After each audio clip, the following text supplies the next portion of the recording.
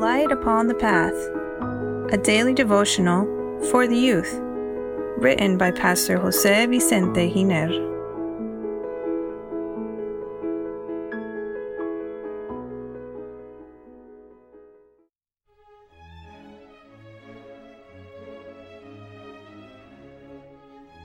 May 19. Don't fall asleep, or you'll fall. Dear youth, falling asleep when we must be awake is dangerous under certain circumstances. For example, when on duty, when driving a vehicle, or watching over a child. Sometimes we've fallen asleep at church while the preacher presents his topic.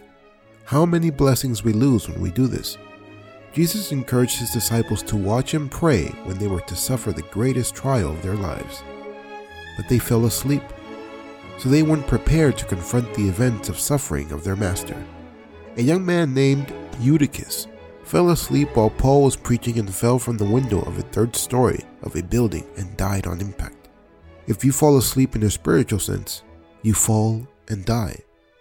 When there isn't an intimate relationship with God, when sins are not confessed and set aside, then the life of faith isn't nourished and worldly matters are prioritized. You are sitting on the windowsill nodding off and are at the point of falling asleep. If you do fall asleep, there is a high possibility of falling and dying. The people that gathered to listen to the Apostle Paul, even Paul himself, went down the stairs quickly to help young Eutychus, but he was already dead. This story is found in the book of Acts chapter 20, verses 1 to 12. What a disgrace for the boy's parents and friends. He was in the place where the word of God was being shared, and he dies. Paul embraced him. The Lord worked a miracle through the apostle because the boy resurrected. This story has a precious lesson. To be part of the Church of Christ isn't a guarantee of salvation. There are many Christians that accept to follow Christ, but although they are in the church, they sit on the window at a distance from the rest.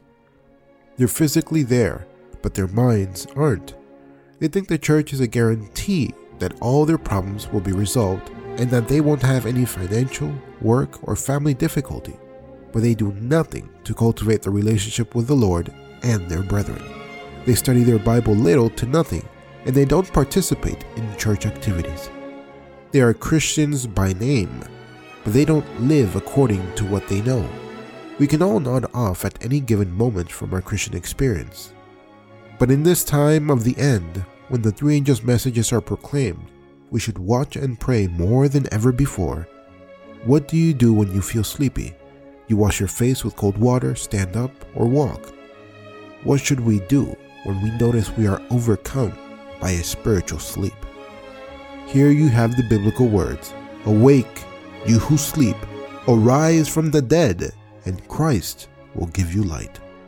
Ephesians chapter 5, verse 14. God calls us to step out of our state of sleepiness and become active, to retake our life of faith and not to continue inactive, dozing around each day. God's willpower, practice in us will make this possible. I invite you to do it. May God bless you and have a happy day.